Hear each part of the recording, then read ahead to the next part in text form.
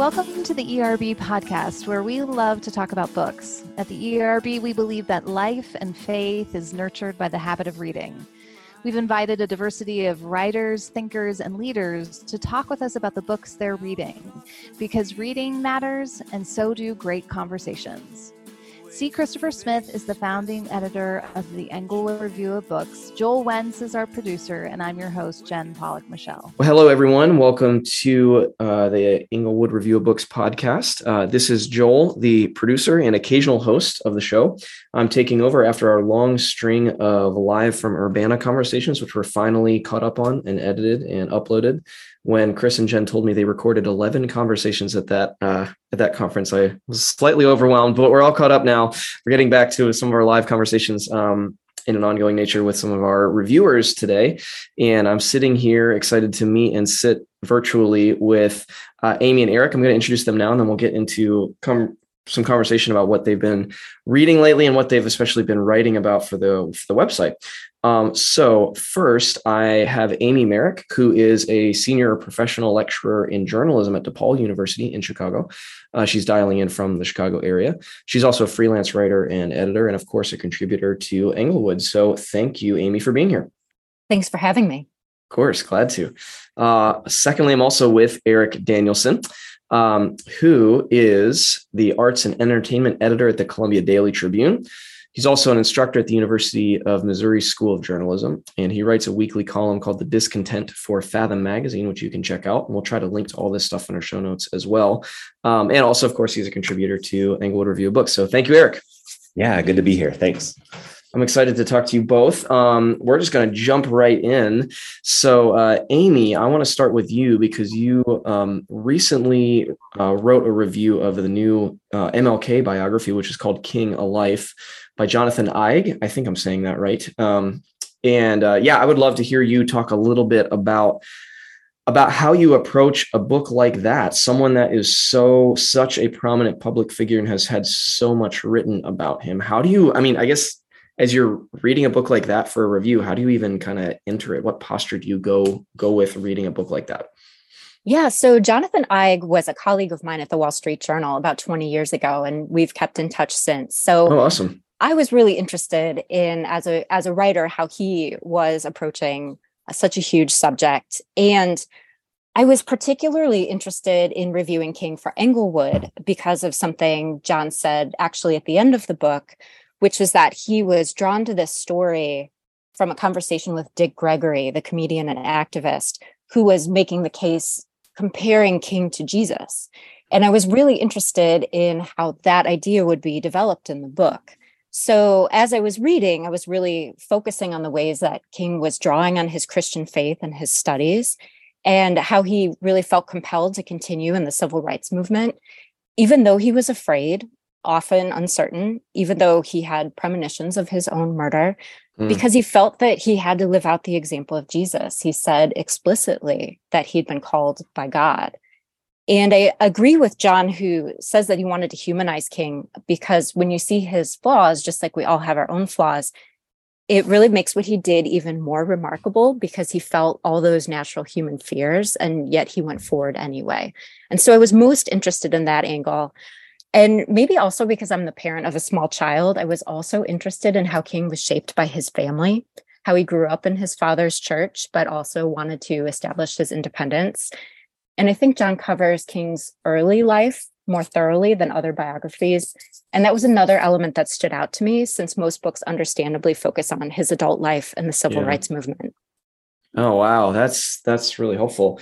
How would you say, what kind of weight does Eig give to the theological formation, spiritual formation, like the more explicitly religious Christian elements of King's life and story? Like, I guess the reason I'm asking that is because sometimes I find that can be a fraught part of conversations about King and civil rights. And there's a lot of debates about how much to talk about the spiritual side and the religious side of all that. And I don't know. I'm curious, how did you find Eig weighted that or focused on that? Was that a prominent part of the biography? Was it more prominent than other biographers, or what's your kind of evaluation of that part? I think in this case, the spiritual and religious themes are really threaded throughout the book. And you often see when King is facing a difficult decision, what he's drawing on. Ike does spend a lot of time on his education. Of course, he was educated in his father's Baptist church in Atlanta, and then also his studies at Morehouse, and then at seminary, and then his doctorate at Boston University. So especially early in the book, he's really talking about how King is thinking about sort of what is the way forward to fight oppression, and how do you base that in theology.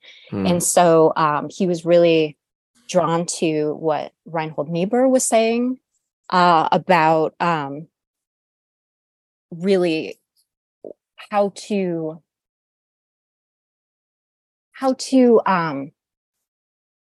use nonviolent resistance as a moral force. Yeah. And from Niebuhr, he came to Gandhi, and then really became convinced that as a Christian, that nonviolent resistance was the way to bring people to freedom. And so that is really developed in the book, that you then see later when King is facing different decisions, that he is always going back to this theological foundation and saying that as a Christian, this nonviolent resistance really needs to continue to be the way forward for him. Oh, that's fascinating. Would you say stylistically, is this biography more on the approachable end, more on the academic end? How does it, I don't know, how would you place it kind of in that spectrum? It's definitely more on the approachable end. It's a very thorough book. I think it's more than 600 pages. When I was gonna say it's pretty long, right? Yeah. Together. But because Ig has this training as a journalist and a newspaper journalist, he's really thinking about how do you keep things moving, and how is he always kind of tying things back to the main theme. So anytime you're reading about what's going on more broadly in America, other parts of history, it's always kind of tying back to what is the effect on King's life? How is it shaping his decisions? And he also really uses the cadences of King's beautiful speeches to his advantage. So the book is very rhythmic, the writing is very beautiful, and he really kind of has this sense of pace. And so even though it's a thick book, you always feel like you're kind of propelled forward. And even though you know what's going to happen, you really want to see how it unfolds from this perspective. Oh, man. Well, it sounds quite good. And I believe in your review, you mentioned, doesn't he pivot to tell some anecdotes from other people's perspectives in like certain chapters of King's life? Am I remembering that correctly? Yes, particularly when he gets to the March on Washington and the famous I Have a Dream speech. Oh, yeah. Right. He tells that part of the story from the point of view of two people who were there that day. And one is a Black teenager from Chicago who came with her best friend. And the other is actually a white park ranger who was assigned to security and so was on the stage with him. And so he tells the stories from their perspective. One of the things that makes John's book so rich is that he interviewed about 200 people for the book. Wow. So he has so many experiences and perspectives to draw on. Oh, wow. That sounds excellent. I've read a handful of different biographies on King that focus on different aspects of his life. And of course, Taylor Branch's books are, the massive kind of door stoppers. But this one I have to admit, when I heard that it was coming out, I was like, oh man, another one, another book. But the more I've learned about it, and even hearing you talk about it, the more I am interested in maybe diving back into a life that I feel like I've already read a good bit about, which is saying something. That sounds like John Ig is contributing something new, which is awesome. So Aarik, before I pivot to what you reviewed, I'm curious if you have any experience reading King's work, either sermons or biographies on him, or if this is sparking any reaction or questions on your end. Yeah, no, I haven't read extensively the biographies. I do own one of Branch's biographies, which I really enjoyed. And I got about halfway through, and I don't know if y'all ever do this, but I made the mistake of setting it aside for a moment, thinking I would pick it up, and I haven't. Yeah. But I've read a few of King's own works. Maybe 15 years ago now, I picked up Strength to Love, and it was really influential on me at the time, and really, I feel like was really formative.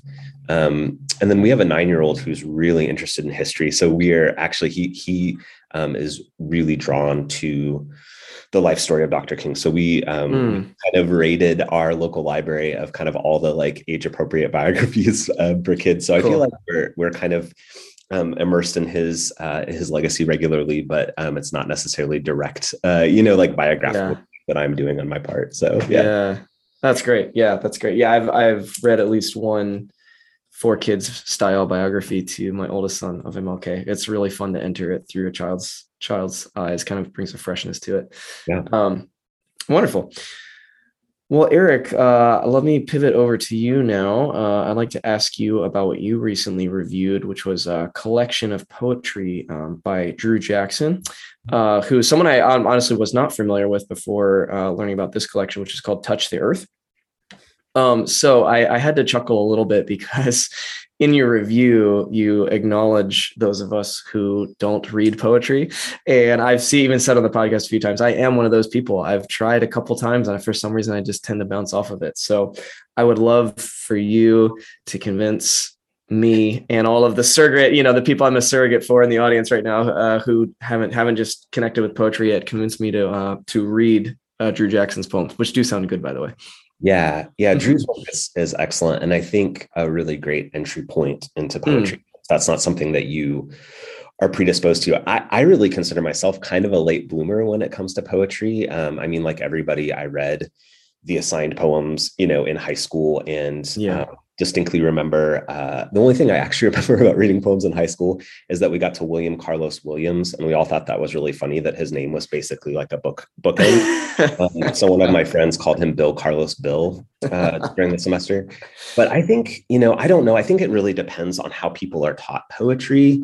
I think so many of us encounter it for the first time in junior high or high school, and I think it's something maybe about that time in our lives or just the way that the work is presented kind of in a textbook form.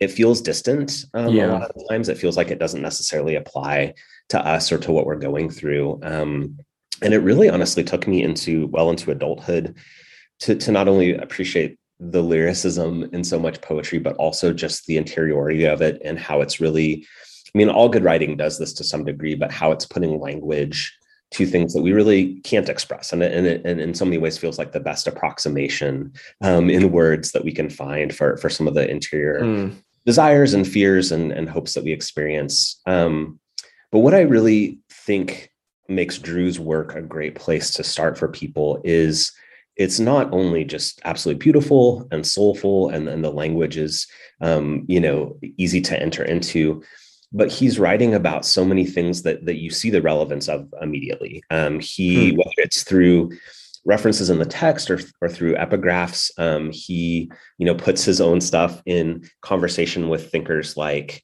Langston Hughes and Abraham Lincoln, Dr. King, but also really modern figures like Tupac Shakur and Alexandria Ocasio-Cortez, people like that. And so you see his work is kind of this part of this conversation that we're all, if we don't feel like we're a part of it, we're at least eavesdropping on it regularly, through our media consumption and what we're reading. But Drew also really writes beautifully about, and sometimes very painfully about injustice in our country, about, the desire for community around us, about Blackness, about music, about all these things that I think people are already thinking about on a daily basis and have some interest in. And so I really feel like his work here can be a pull into, a conversation that's already happening in a new way. And in that intro, I'll just say too, I mentioned a lot of this, really the entire book is him writing poems kind of in response to different passages from the book of Luke. And I think it's really easy sometimes too for people who, maybe struggling spiritually or just are not avid Bible readers to again say, what does this have to do with me? What does this ancient text have to do with my life? And I think that pairing of Drew's poetry and the scripture really reinforces that both are necessary, that both the scripture and poetry have something to say to us today. And we don't have to fear what we might perceive as like the formality of it or the distance of it. But it's something that we can enter into. And once we kind of adjust ourselves to its voice and to its language, we really begin to see our own place in it. Yeah. Wow. That sounds really good. Something I'm really curious about. So as someone who, like I said, I'm barely in touch with the world of poetry, and I've certainly never reviewed a book of poetry. I've written a lot of reviews for nonfiction. Honestly, I would love to just hear, how do you approach reviewing a collection of poems. It seems like it kind of feels like it pushes on that art craft distinction a little bit. I feel like when I'm reviewing nonfiction, I can think of it as evaluating a craft, in a way, if that makes sense. So I would just love to hear how do you personally think about reviewing something like that book? Yeah. So, I mean, thankfully at this point, there's a lot of, I have a lot of reps as far as reading poetry, and writing about it, but like coming into it and having been someone who's not, trained in poetry, trained in form, those sorts of things, it was a little bit intimidating. And it's honestly much like, in my day job, I cover the arts in a college town here in the Midwest. And I'm not a painter. I'm not a sculptor. I've never done those things. I don't understand the theory behind it. And it really just has taken time on both ends of that, and listening to the people who do it and hearing them explain what they're doing, and just kind of trying to be attuned to that. But when it comes to reviewing poetry, I mean, I think voice is so important. I think you really have to tell yourself, I want to identify and tune to the voice of the poet as soon as I possibly can. And for some poets, that's a little bit harder to do. I would say with Drew Jackson's work, you immediately kind of meet him on the page and have this sense of who he is. And so that certainly made my job easier. But I think that poetry, maybe this is something that makes it hard for people to get into if they don't understand this, but my philosophy is that poetry is meant to leave an impression on us. And I think there's certainly, I mean, poets are as precise, maybe more than any other writer with their language. There's precision there and there's intent, but ultimately I would argue, I haven't asked any poets, but yeah, sure. Poetry is great to memorize, but I don't think most poets want us to memorize their work as much as they want us to absorb it and be impressed upon. And so I really try to this is going to sound high-minded, but like, I really try to let the work make its impression on me.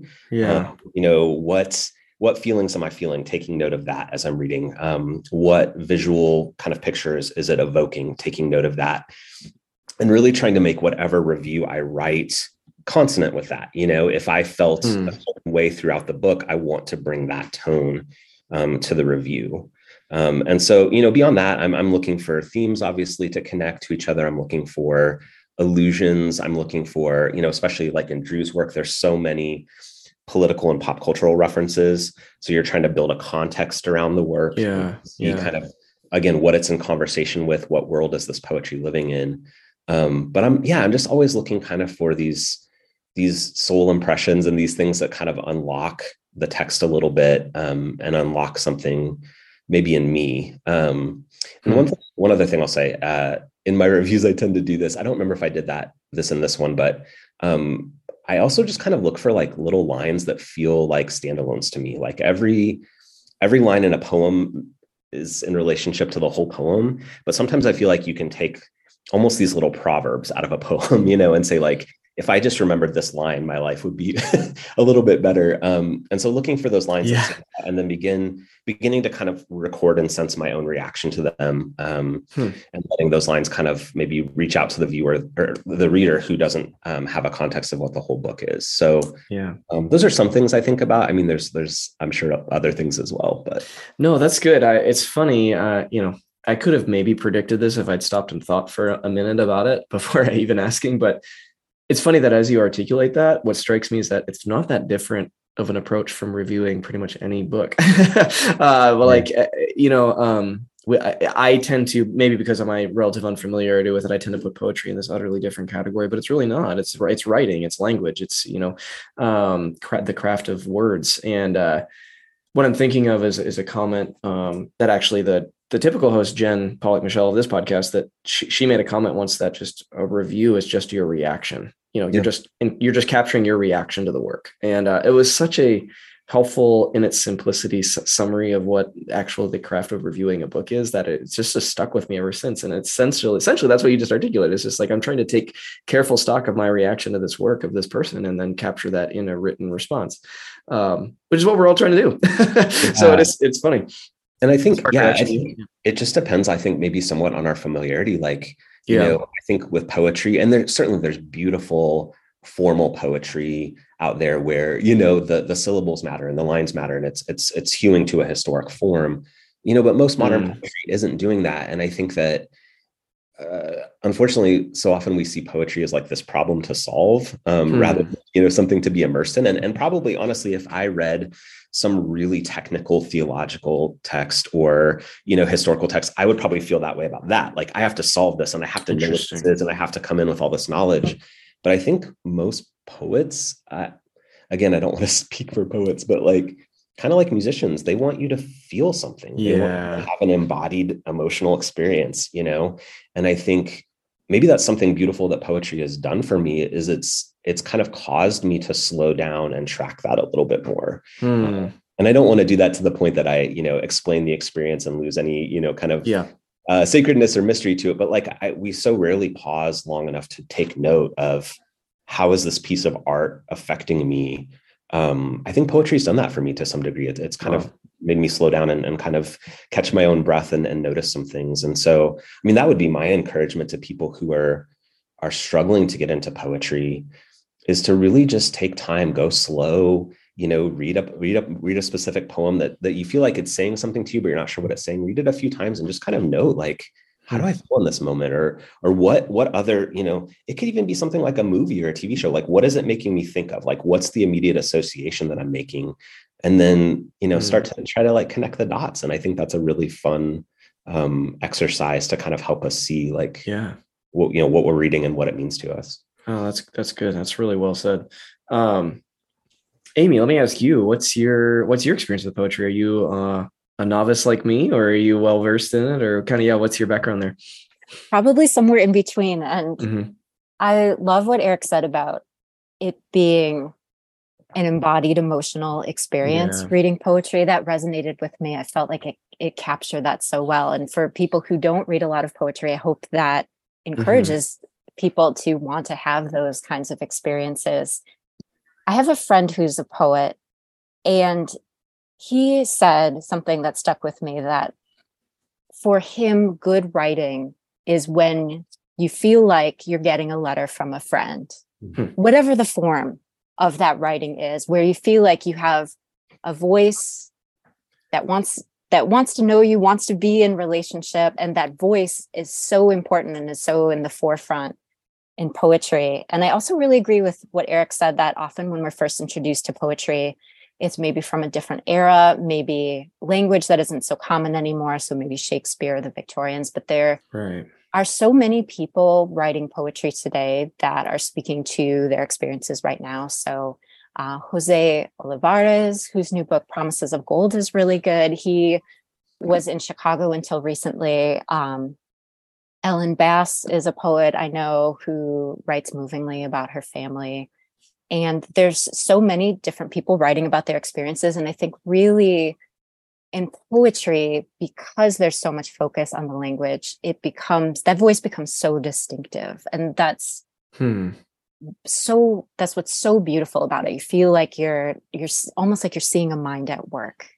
And that's really cool for me. So I love what Aarik is talking about. And I would echo him for people who have not read a lot of poetry, spend time with it, let it become a part of you, and see what you yourself are drawn to, because there are so many people writing poetry in so many different styles out there. Wow, that's good. Yeah, I just want to, you can't see this because this is an audio medium, but I put my thumbs up when you mentioned Jose Olivares. I love that book.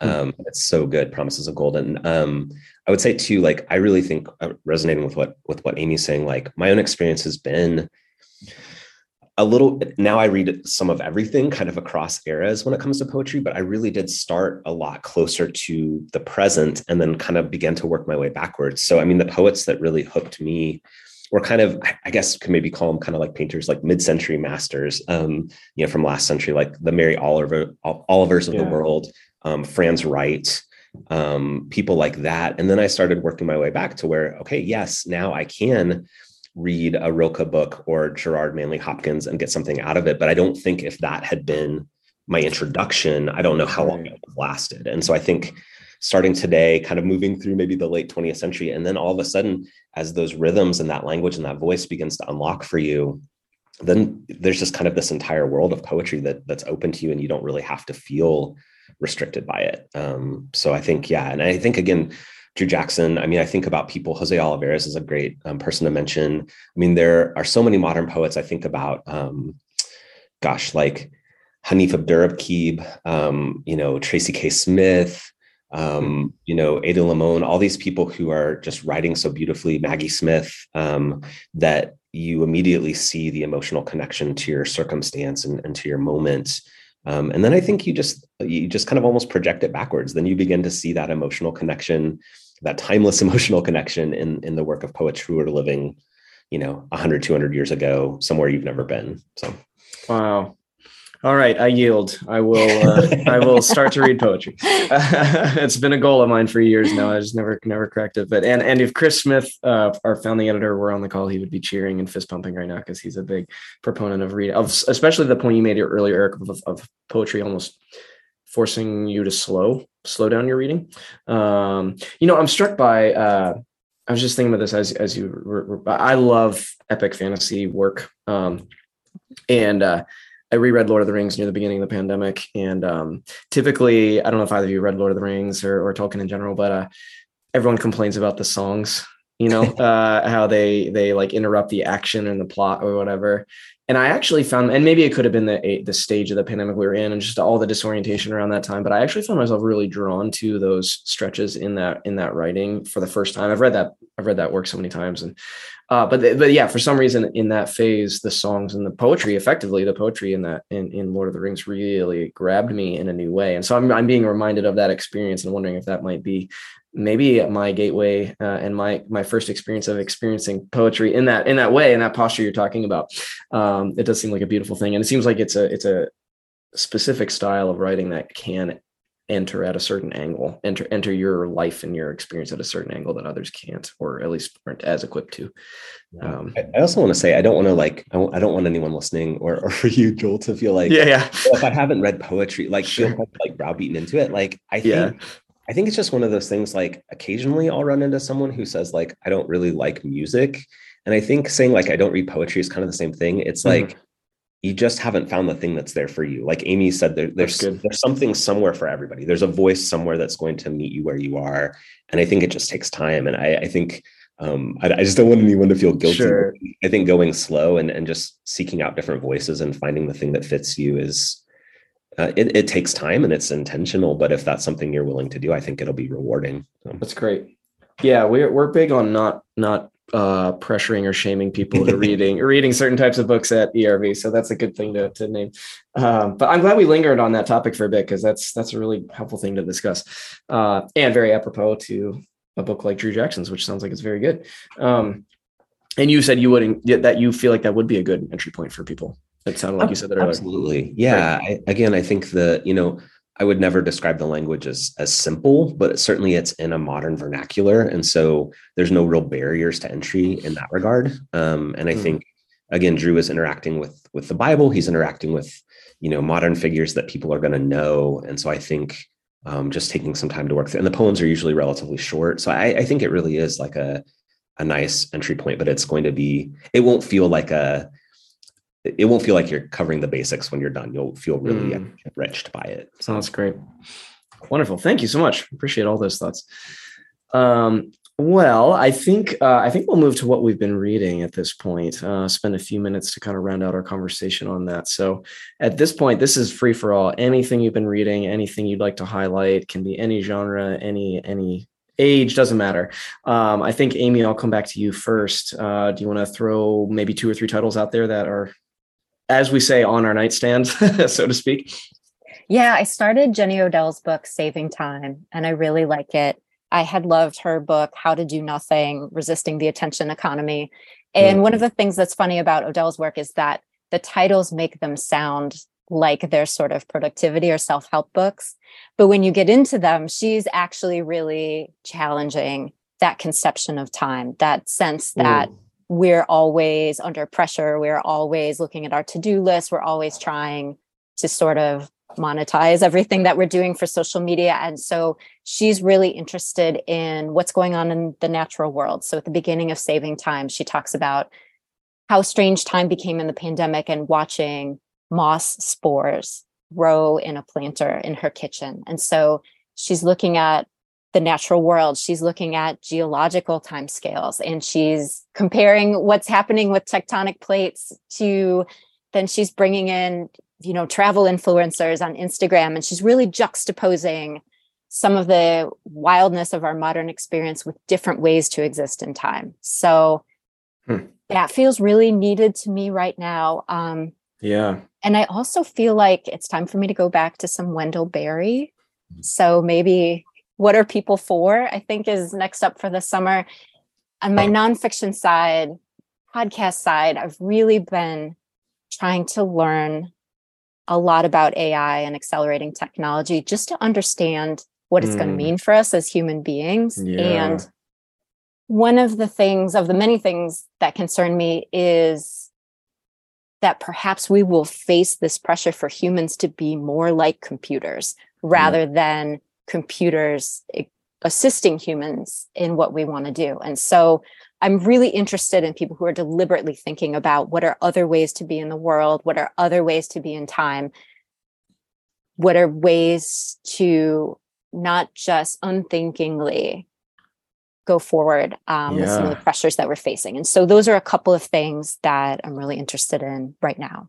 Are you reading a particular work or listening to a particular podcast on the topic of AI, robotics, all that stuff right now? Or are you just more of a general theme?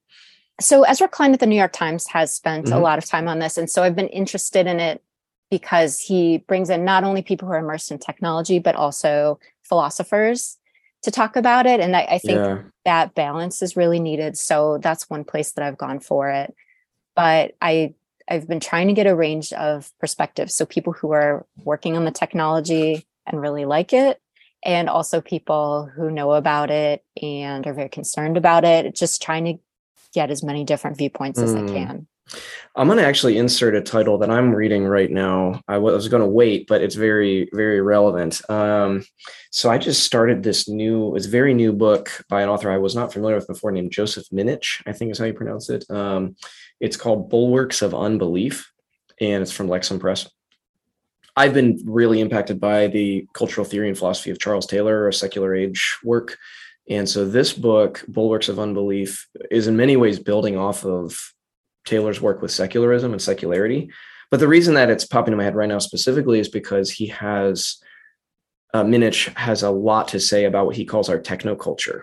And so he talks a lot, and I'm about halfway through the book, and I'm like adoring this book. It's one of my favorite books I've read this year so far. And he's talking and commenting on how, and it's not a shallow, like, here's how technology is bad argument at all. It's more of a, let's try to think really carefully about how technology has influenced the ways that humans even have their posture in the world. Like, how is our posture towards materiality and creation and anthropology and all, how has that posture shifted decisively because of the advent of technology? And let's slow down and think about it. And of course, his argument has a lot more to do with the rise of divine absence and atheism and all that stuff that's in his view seems to be entangled with all this stuff. But the role of technology is significant, and he's pulling deeply on people like Jacques Ellul and he's in conversation with Marx, which I know is, people have strong feelings about that, but I think he works really, really well with Marx's philosophy. So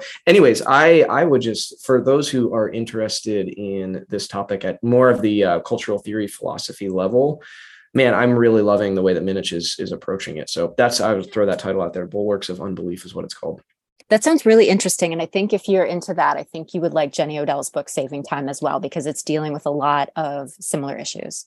Awesome. Yeah, I had not been familiar with that before, so I'm going to definitely look that up after this call. There's one problem, these hosting and being involved in this podcast website, I've had to fragment my Amazon wish lists into 6 or 7 categories because I just can't keep up with all the stuff I want to read. But that one's definitely going to go on there. Yeah. It's like the more you read, the longer your wish list gets.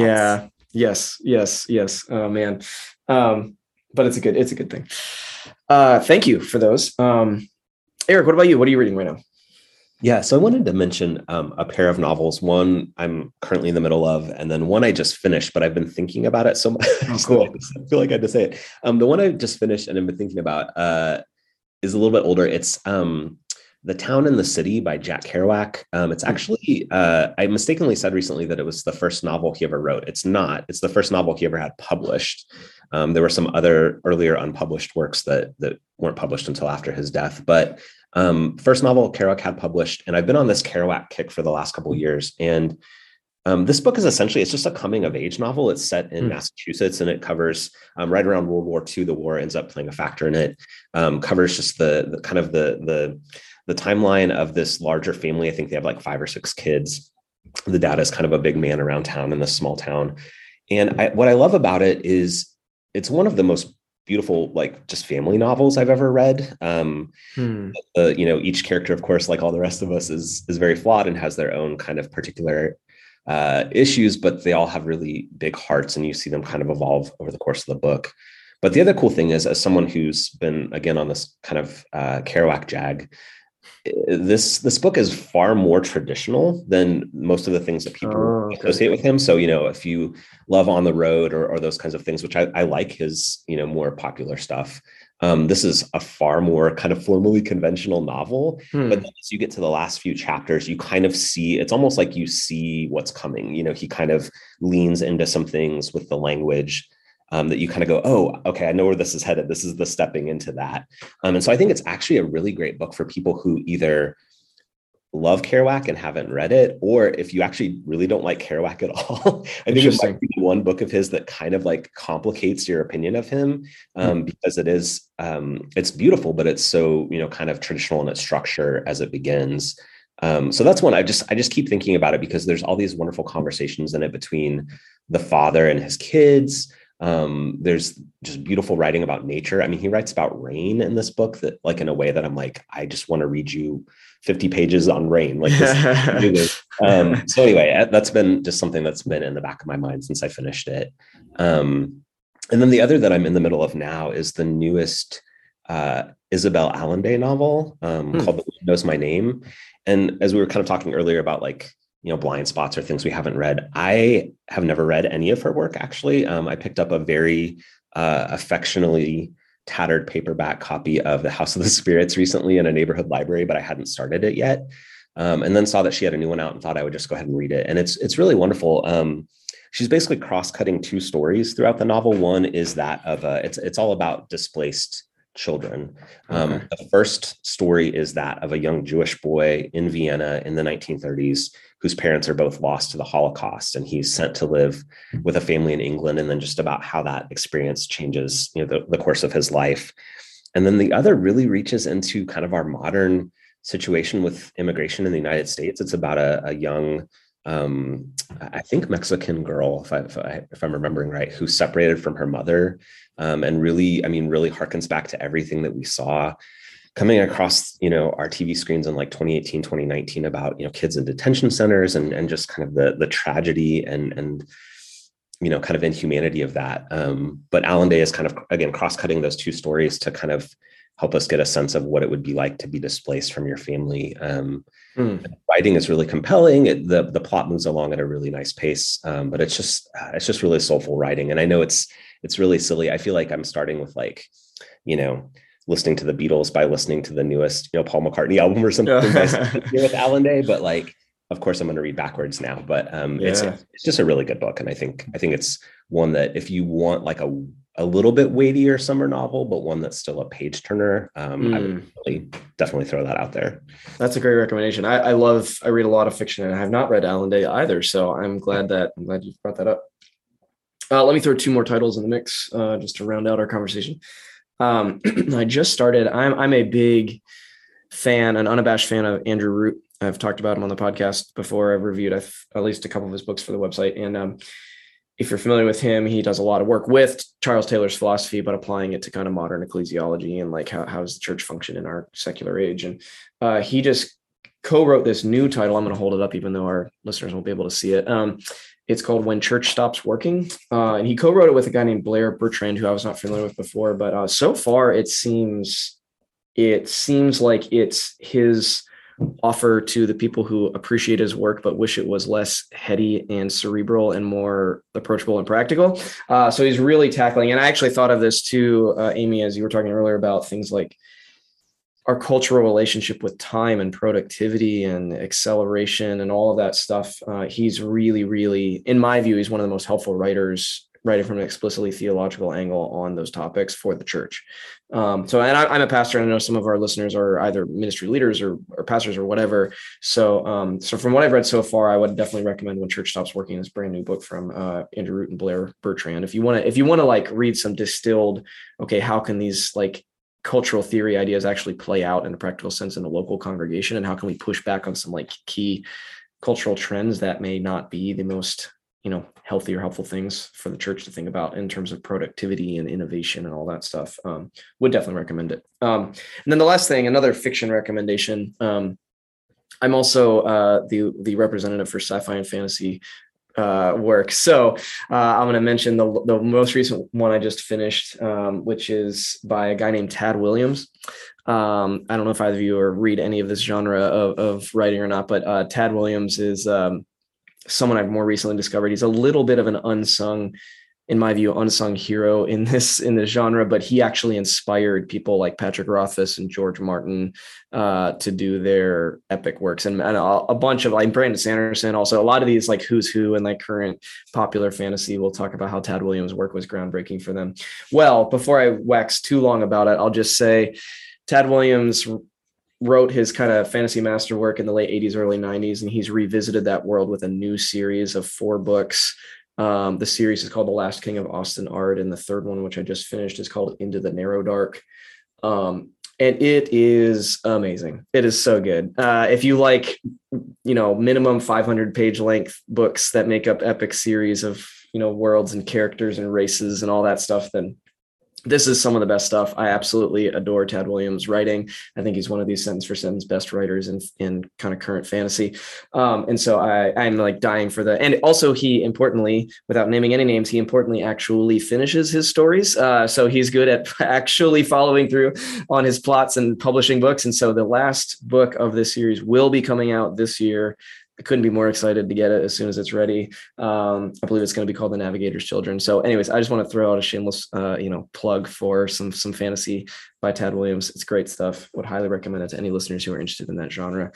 That sounds really interesting. I'm curious about what is it like for a writer to revisit a world that they had first explored some time ago? How have the books changed since then?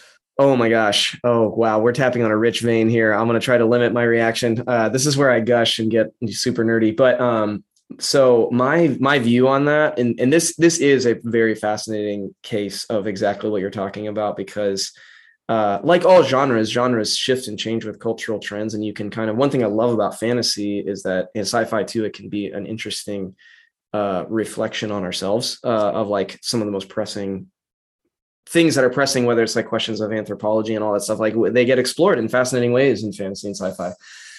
So all that to say, Tad Williams, in my view, paved the way for the darker, more geopolitically nuanced and complicated, morally gray characterizations and geopolitics and stuff that is now the currency of, obviously, if anyone's watched Game of Thrones, I mean, that's what that story is. It's like complicated, gray, nuance, all of that. Whereas I love Lord of the Rings. I talked about Lord of the Rings earlier. Lord of the Rings could not be any farther from nuance, moral nuance, who is good and all of that. But anyways, all that to say, Tad Williams, when he was writing in the late 80s, early 90s, he arguably is the one who shifted the genre towards allowing some space for some of those moral complications.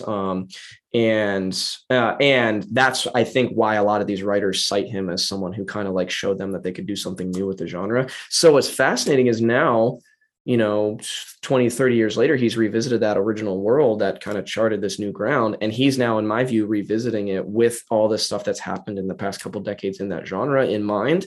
And so, for example, and I will stop myself before I go too long. A lot of people maybe just turn the podcast off at this point. But in this series of these 4 books, The Last King of Osten-Ard, it's the first time where we get chapters from the viewpoint of the quote unquote bad guys, which wasn't the case in the earlier books in the 80s and 90s when he was writing. And so it's almost as though he's kind of recapitulating his earlier work with everything that's been learned and how the genre has grown and matured and shifted. And now, but he's keeping a lot of what made the earlier work so great. And it's the same characters as well that have grown and matured in that world as well. So I, as you can tell, I adore it. I love it.